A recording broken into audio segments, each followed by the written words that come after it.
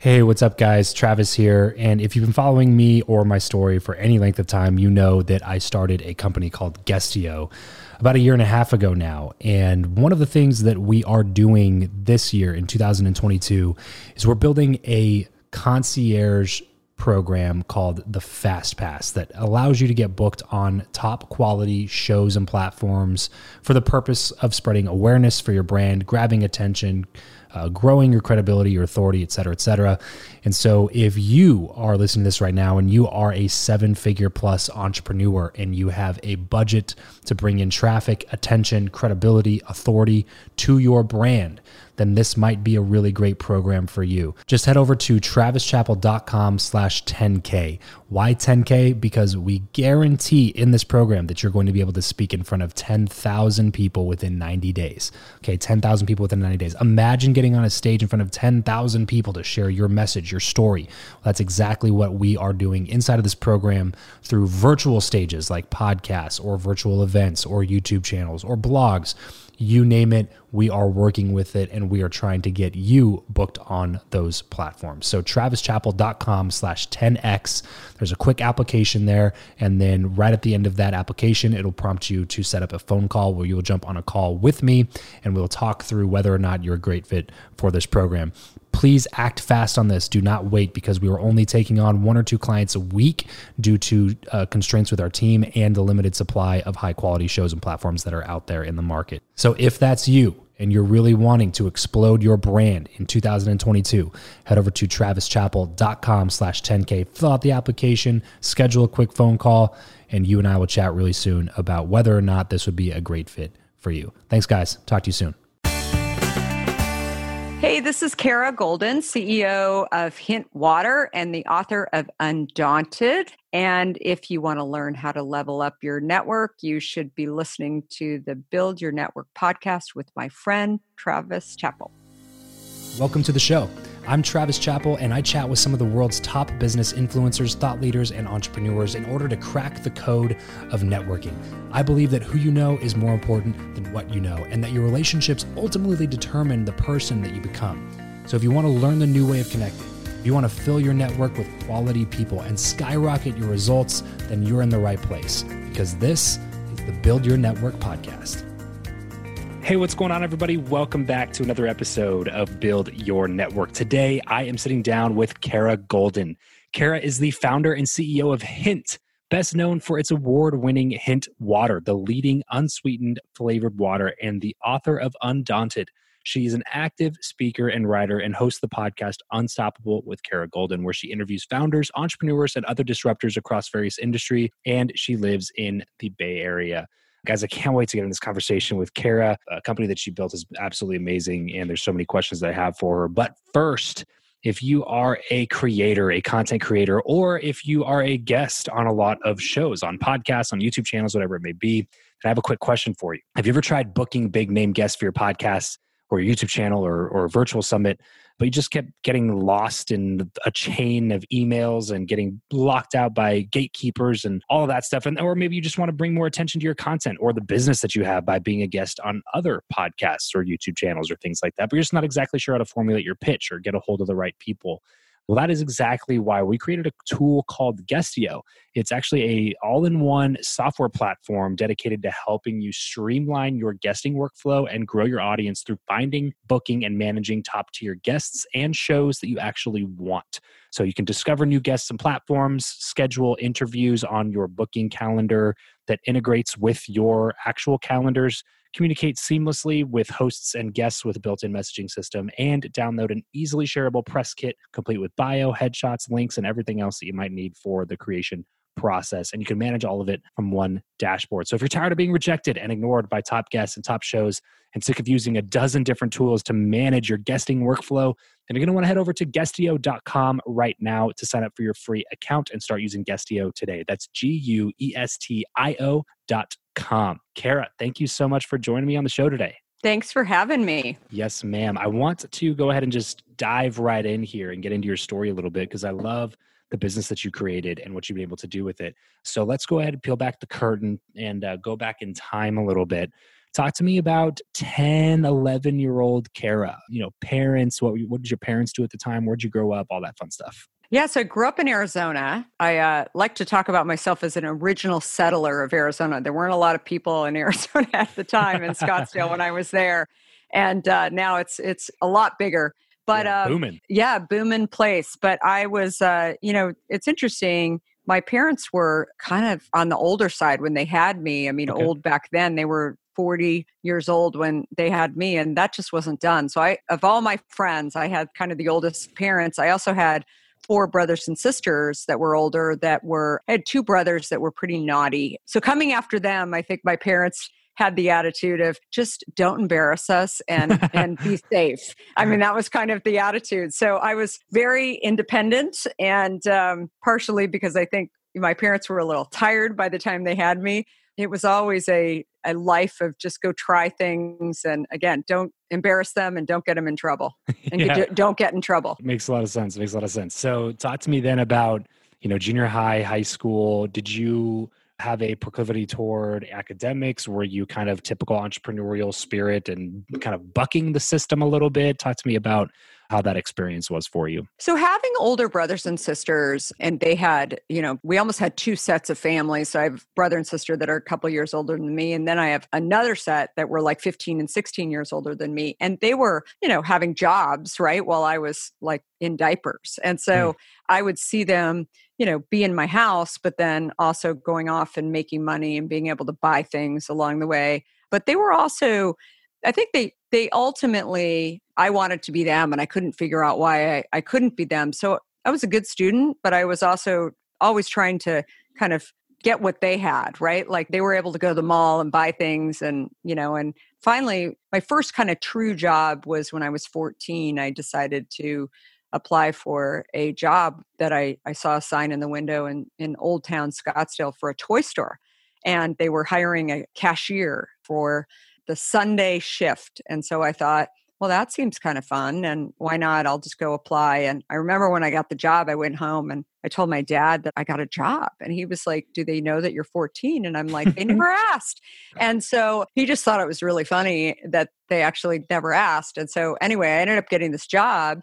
And within a couple of weeks, the owner of the toy store said, gosh, you really know a lot about toys. Well, again, I'm 14. Of course I know a lot about toys. And so she started asking me to do the buying for the store. And so I became a buyer. I was like Tom Hanks in Big, I was like, I loved it. And so, what was so great is in addition to me just having like this dream job, and originally it was on Sundays, and then I started working after school and making a little bit of money.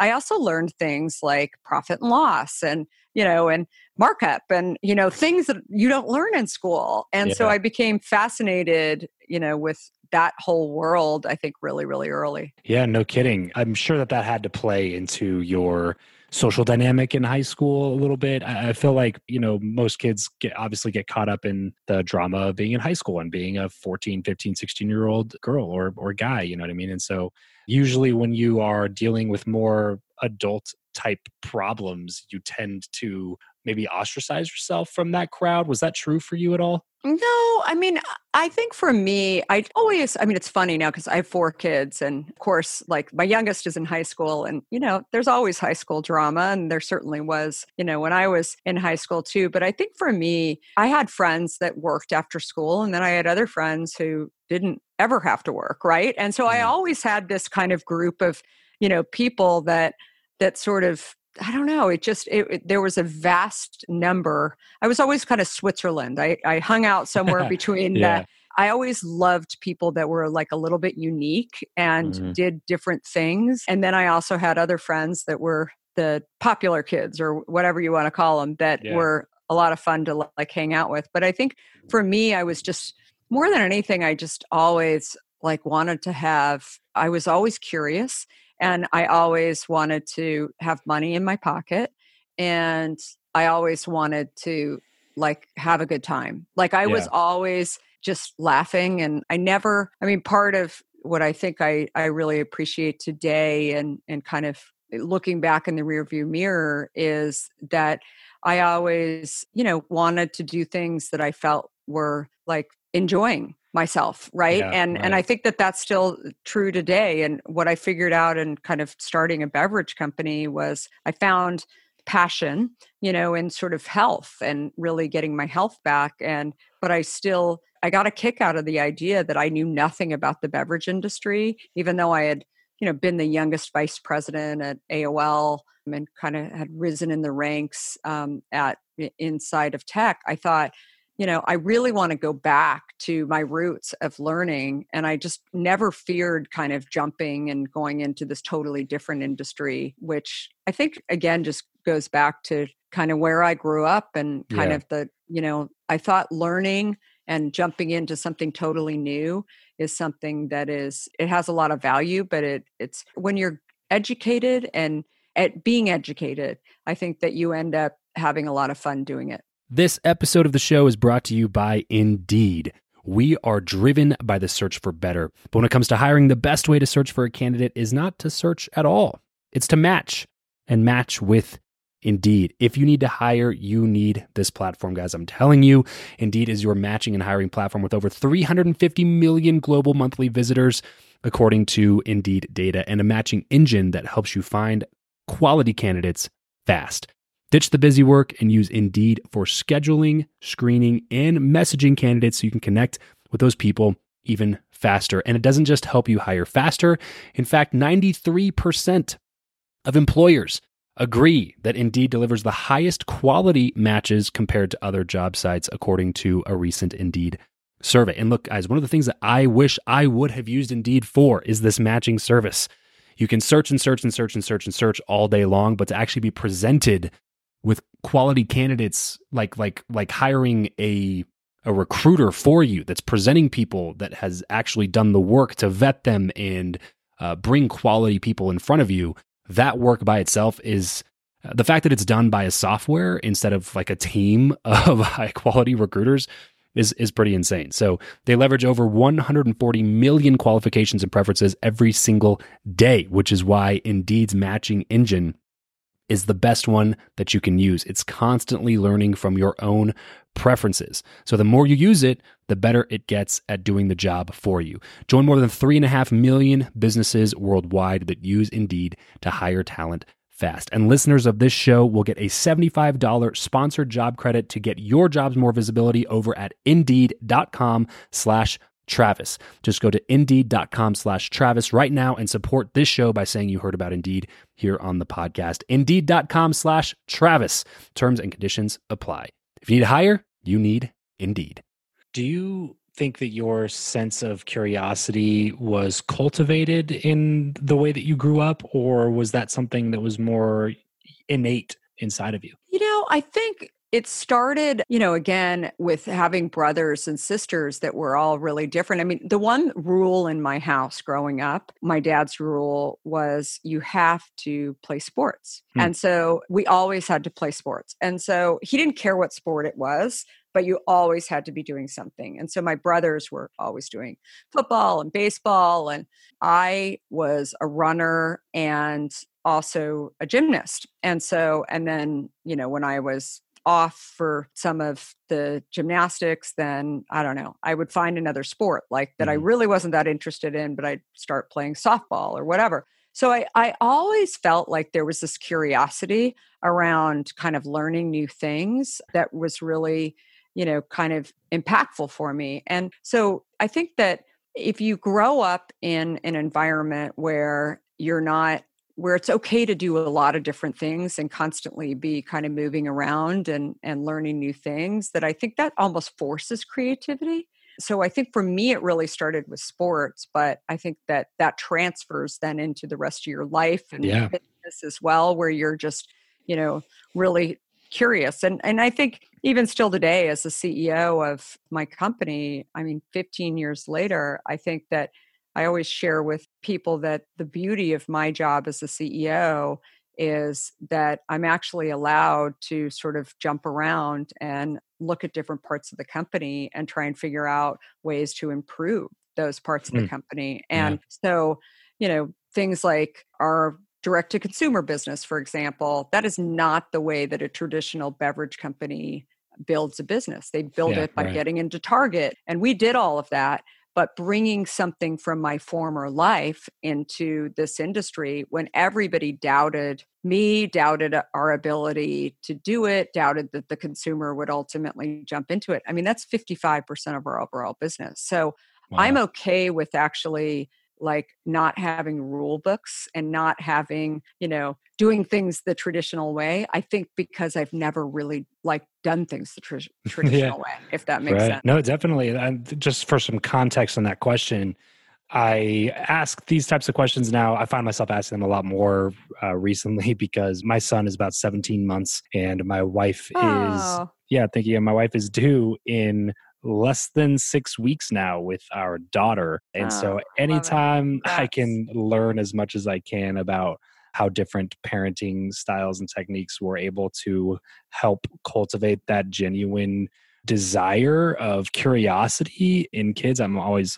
really intrigued by that. And so maybe you as a parent, from the parent's perspective now raising your own kids, maybe you have and sorry to the audience, you guys know that I like to ask these parenting questions every once in a while, so this is kind of a Yeah. selfish one for me, but as a parent now, do you do anything in particular to kind of continue to cultivate that same level of curiosity about the world and to be an epic almost experimenter of life with your kids? It's interesting. I mean, it's great. I was just sharing this with an entrepreneur the other day who has younger kids, a little bit older than your kids, but younger kids. And, I think it's a challenging time, right? Especially if your kids are in school right now and you're having to homeschool them and, Yeah.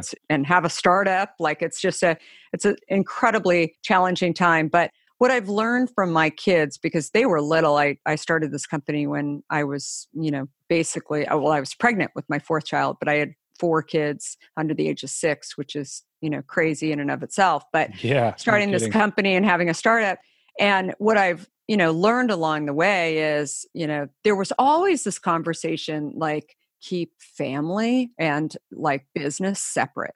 And I didn't know how to do that. So I run the company with my husband. He's our chief operating officer. And, Okay. we would definitely have moments where, we just basically had to like say, we can't talk about business anymore because we've been talking for 17 hours about it. But what I now see, and I have 3 kids in college and 1 in high school, is that my kids know way more about building a business than anyone they know their age. And Yeah. like they know so much. And in addition to that, their mom actually runs a company, which by the way, like females don't actually run companies in the US today. Like there aren't that many. And so my kids, I have 2 girls and 2 boys, they have actually seen it happen in their house. And I'm normal, right? Like they actually still want to hang out with me and their Yeah. friends want to come over and get, pre-copies of the book and like talk to me about like building these companies and how did you think about things and and so again, like I think that raising kids in not being afraid to actually bring them into the conversation. It doesn't mean like every dinner conversation needs to be okay, let me talk to you about, Travis's life today and what he Right. did, right? Like, but I think it's just not normal, right? To not talk about your work, like, especially if you're passionate about it and you love what you do, Hmm. right? Like, it's like, and I think there's this major stress, like to have a line between like what you do. But if you do that, like, how are your kids actually supposed to learn? And my kids like learned about, preferred stock versus common stock. They Hmm. learned about, the challenges of building, distribution and going up against like the large soda companies. Like they can actually speak to this and transfer that into things that they're dealing with at school. In addition, they've also seen me do things that are not normal, including I'm like working on a huge initiative in Washington around clean water. And, everybody said like, you're a for-profit company. How can you go to Washington and try and get this bill in front of Congress that potentially changes how the EPA looks at water and like tries to put better regulations on things that are like cancer causing things in water. Yeah. And I'm like, I don't know, I just go for it. So they see me now as doing stuff that is impossible, and Hmm. I know that they're going to go do things that are way harder than what I ever thought were possible because you are setting the pace and you're the role model. Yeah. So that would be my biggest, parenting tip is don't be afraid to share. And lead by example rather than Totally spouting off the things that they should or can do, but then resorting back to a life where you didn't do the things that you're explaining to them are possible, right? Yeah, totally. And I think also like they're not afraid to be, most kids growing up are, they hate their parents, right? Like my kids actually are not afraid to, we've had our moments, believe me, but they're actually not afraid to like actually say that they love their parents, like, which is like, again, in a world where a lot of kids don't talk to their parents, I think, they've really embraced the idea that like, no, I actually like my parents. Like they annoy me sometimes and they don't really understand Fortnite and things like that, but they're also, they're okay and they're trying and more than anything. Well, cool. Again, that was kind of more of a selfish question, but I love the answer. But I want to get a little bit back into your story now specifically. So you said in high school, I think that's where we left off. So let's go post high school now. Talk to me about what happens after that. Was it a big pressure with your parents to go to school, or you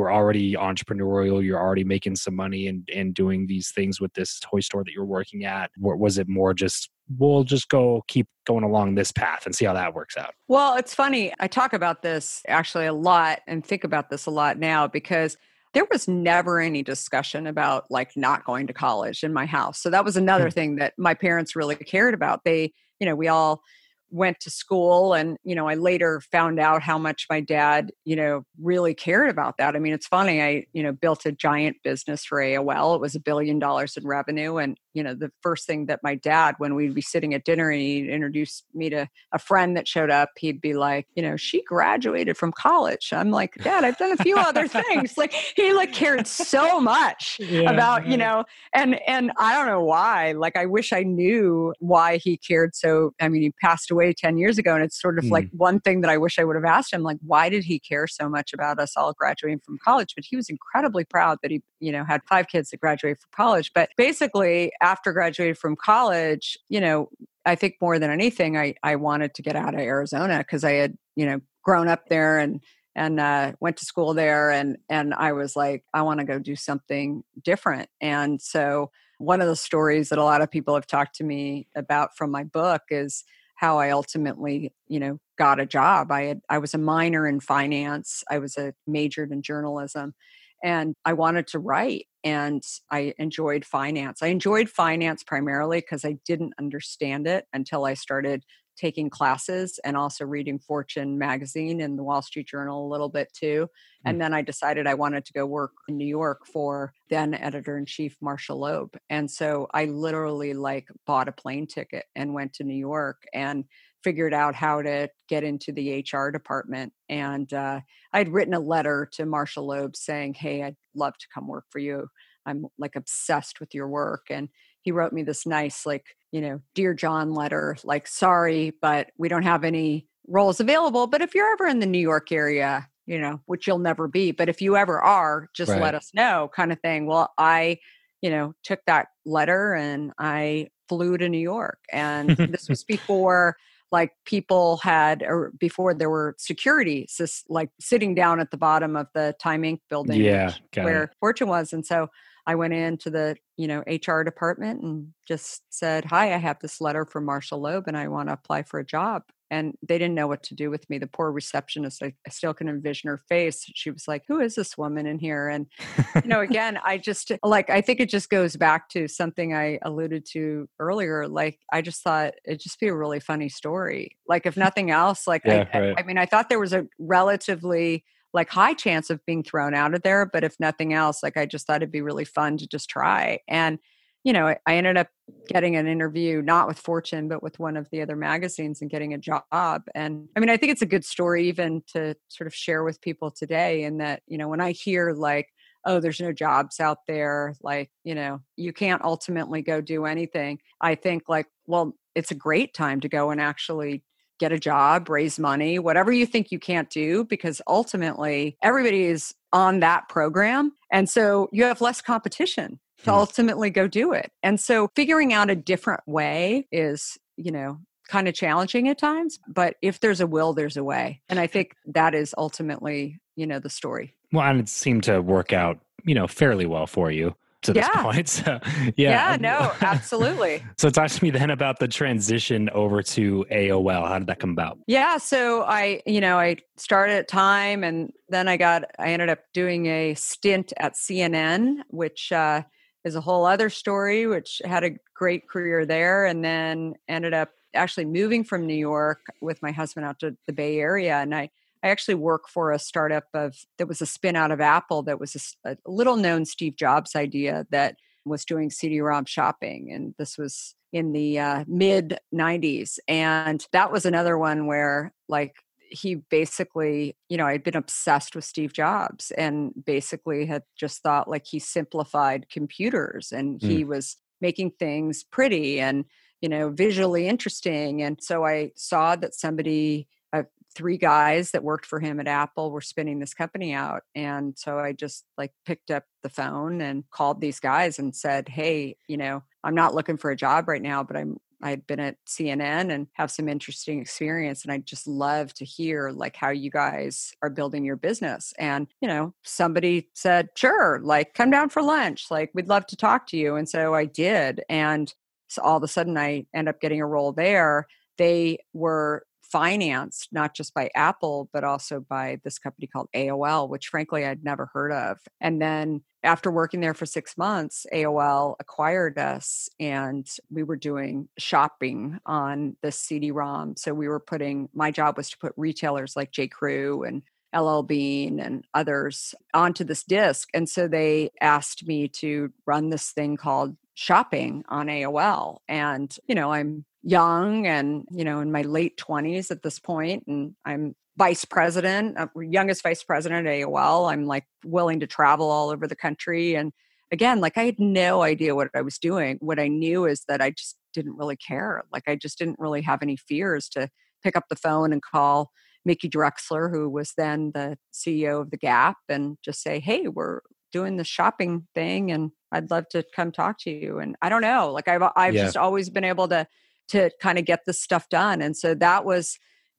7 years at AOL and built $1 billion business and managed a team of people at AOL.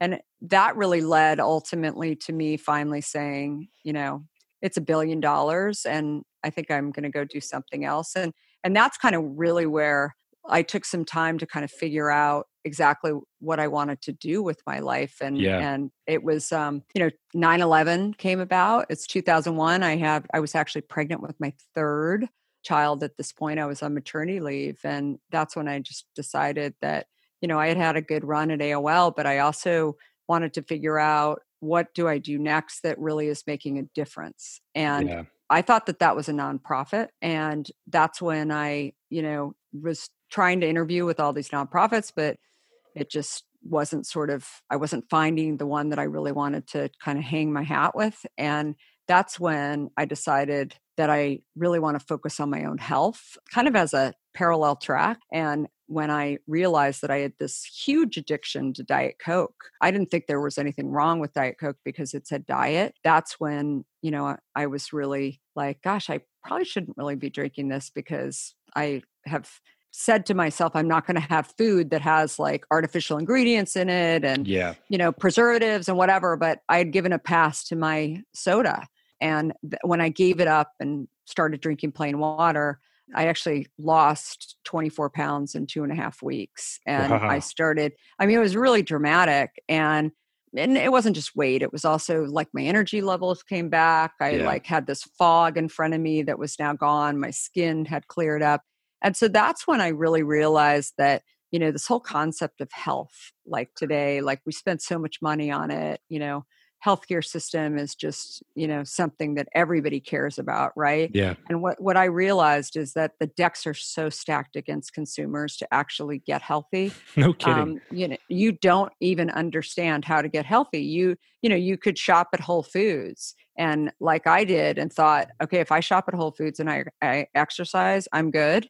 But it wasn't that easy. Yeah, and so there's all these words that, I think really confuse consumers. And that's when I gave up the water and started, throwing fruit in my water. And and realized that there was this hole in the market that was, really like what I had developed in my kitchen, that I thought I can actually put it on the shelf. And I didn't even think it was a company though. I just was like, I don't know. I was just like having fun, which Yeah, is sure. what I Scratching always your own did. itch, right? Yeah. Yeah. And I just thought, I don't know, maybe like if nothing else, it'd be really funny if I told people, well, I tried to get this product on the shelf at Whole Foods and then it failed. Right. I couldn't, like, the guy wouldn't talk to me. I just thought it'd be a really funny story. And little did I know, I mean, we're now today the largest non-alcoholic beverage in the country that doesn't have a relationship with Coke, Pepsi, or Dr. Pepper Snapple. And I had no experience in the beverage industry. I mean, none of this was supposed to happen. And, today it's a real company that is doing real business, and we're in 30,000 retailers. We've got 55% of our business is direct to consumer, which is my previous life, obviously. So I just think that, again, just the journey, and a lot of what I talk about in my book too is, you got to overcome your doubts and your doubters, and you've got to just go try. And I think people need to hear that today. Yeah, your book is called Undaunted. And since you brought it up, I'd love to ask you just a couple of quick questions on that. What sparked the desire to write the book? And then what's like the overarching theme or principle that you hope readers take away from it? I decided to write it actually kind of unconventionally. I was out speaking a lot, and I would often hear questions from audience members, or almost statements where they would say, unlike you, I don't have confidence. Like, you've never had doubts, or you've never had failures. And I started to realize, like, that they think they're different than me. And one day I said to this person who was making these big statements, I'm actually like a lot like you. And I have doubts, and I have doubters, and I've had failures, and I, have had fears. But the difference between me and you is that I go try. Yes. And I try and break those things down. And so this kind of started happening a lot. I mean, I was, prior to this year, I was speaking, 2 to 3 times a week throughout the world on talking about my journey of building Hint.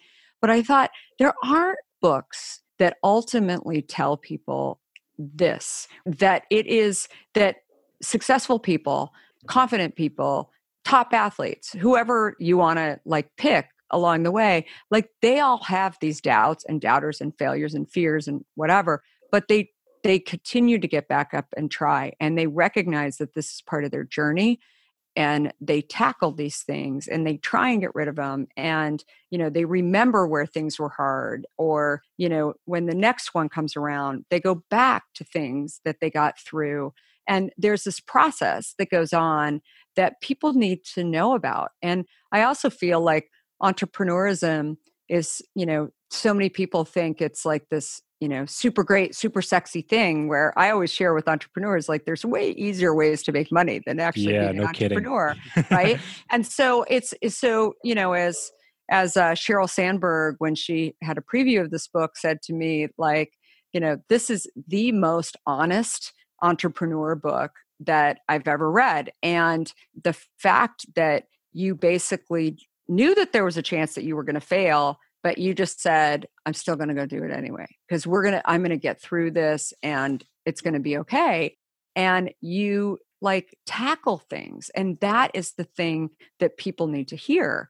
And so that was really the reason why I decided to just get this out there, ultimately, because I felt that it could help people. If people actually heard my story and I inspired them, then maybe they would go find, go start that new company, or go find that new job, or frankly, get out of bed, right? Like, I think in today's day and age, there's a lot of people that are struggling, right? Like, what do I ultimately want to do? And I tell people, you can do what you want to do if you set your mind to it. Yeah, just take that first step.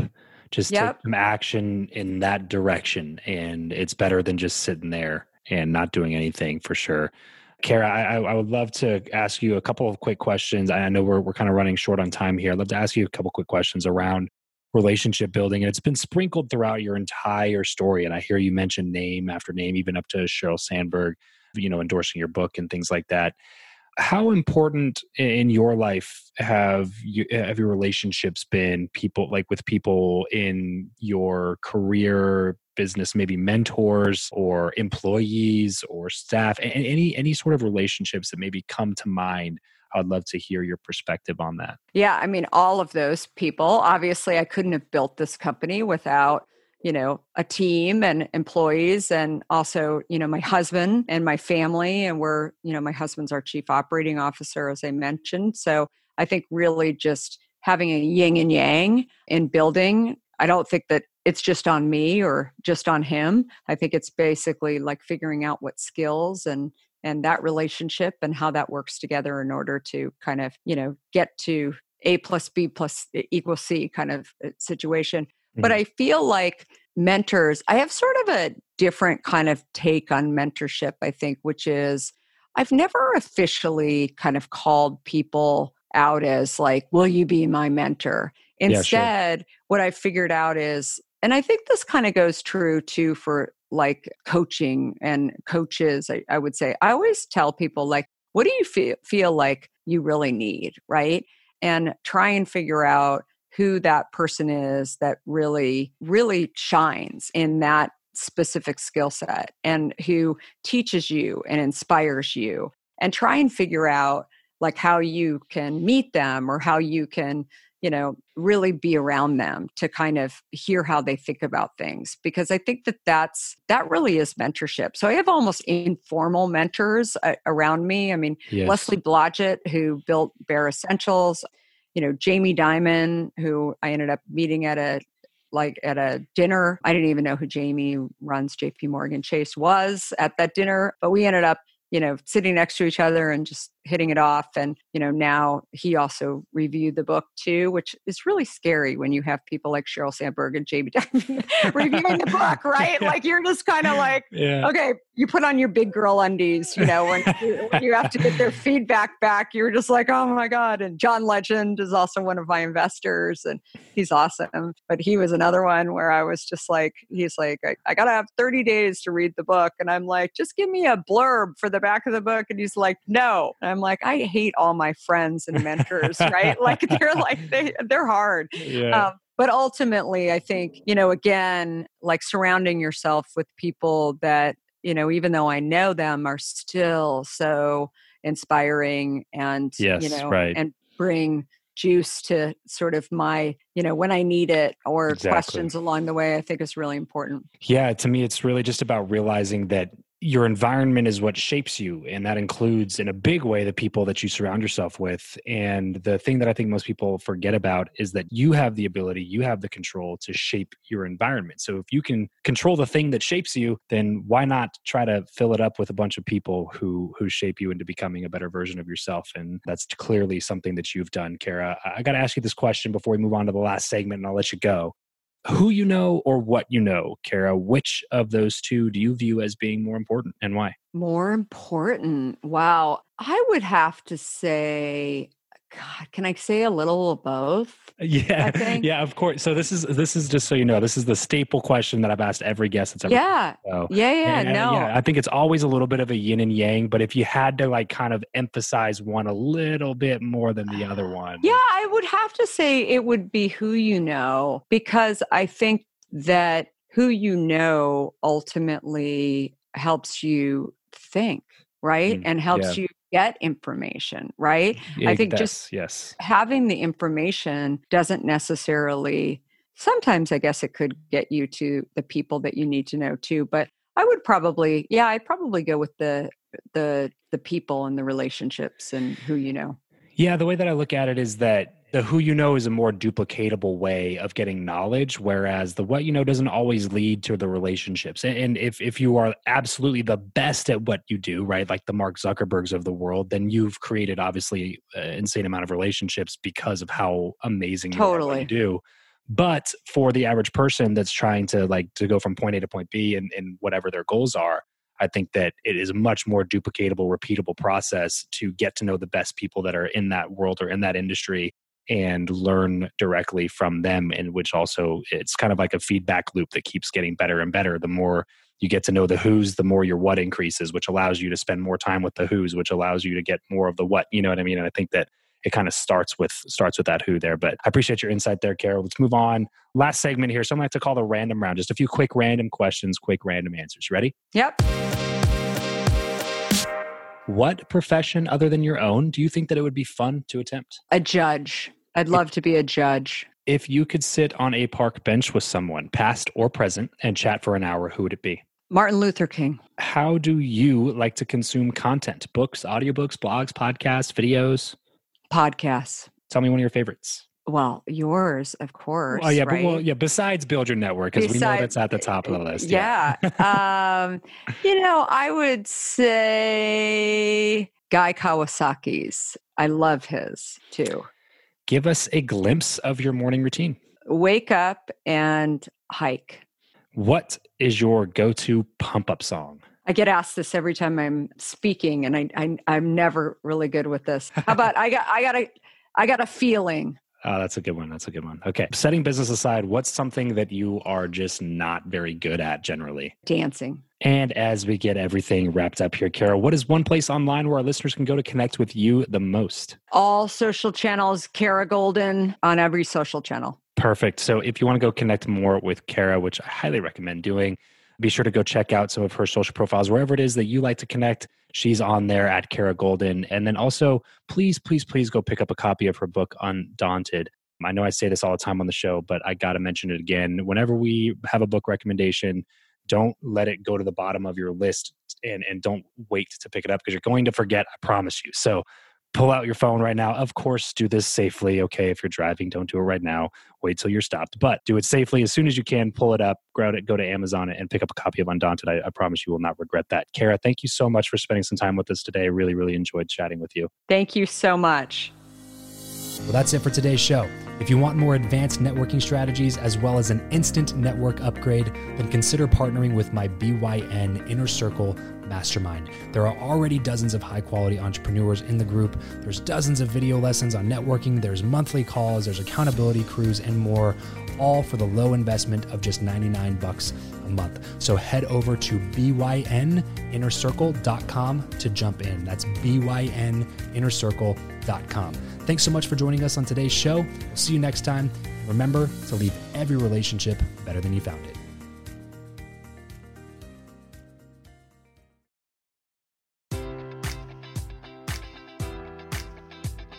Enjoy all your favorite sports like never before at BetMGM. Sign up using code Buckeye and receive up to $1,500 back in bonus bets if you don't win your first bet. When you register with BetMGM, you'll get instant access to a variety of parlay selection features, live betting options, and the best daily promotions in the business. And with BetMGM at your fingertips, every play and every game matters more than ever. Place your money line, prop, or parlay bets with the king of sportsbooks today. Sign up using code Buckeye and receive up to $1,500 back in bonus bets if you don't win your first bet. BetMGM and GameSense remind you to play responsibly. 21 plus and present in Ohio, subject to eligibility requirements. Rewards are non-withdrawable bonus bets that expire in 7 days. Gambling problem? Call 1-800-GAMBLER. In partnership with MGM Northfield Park.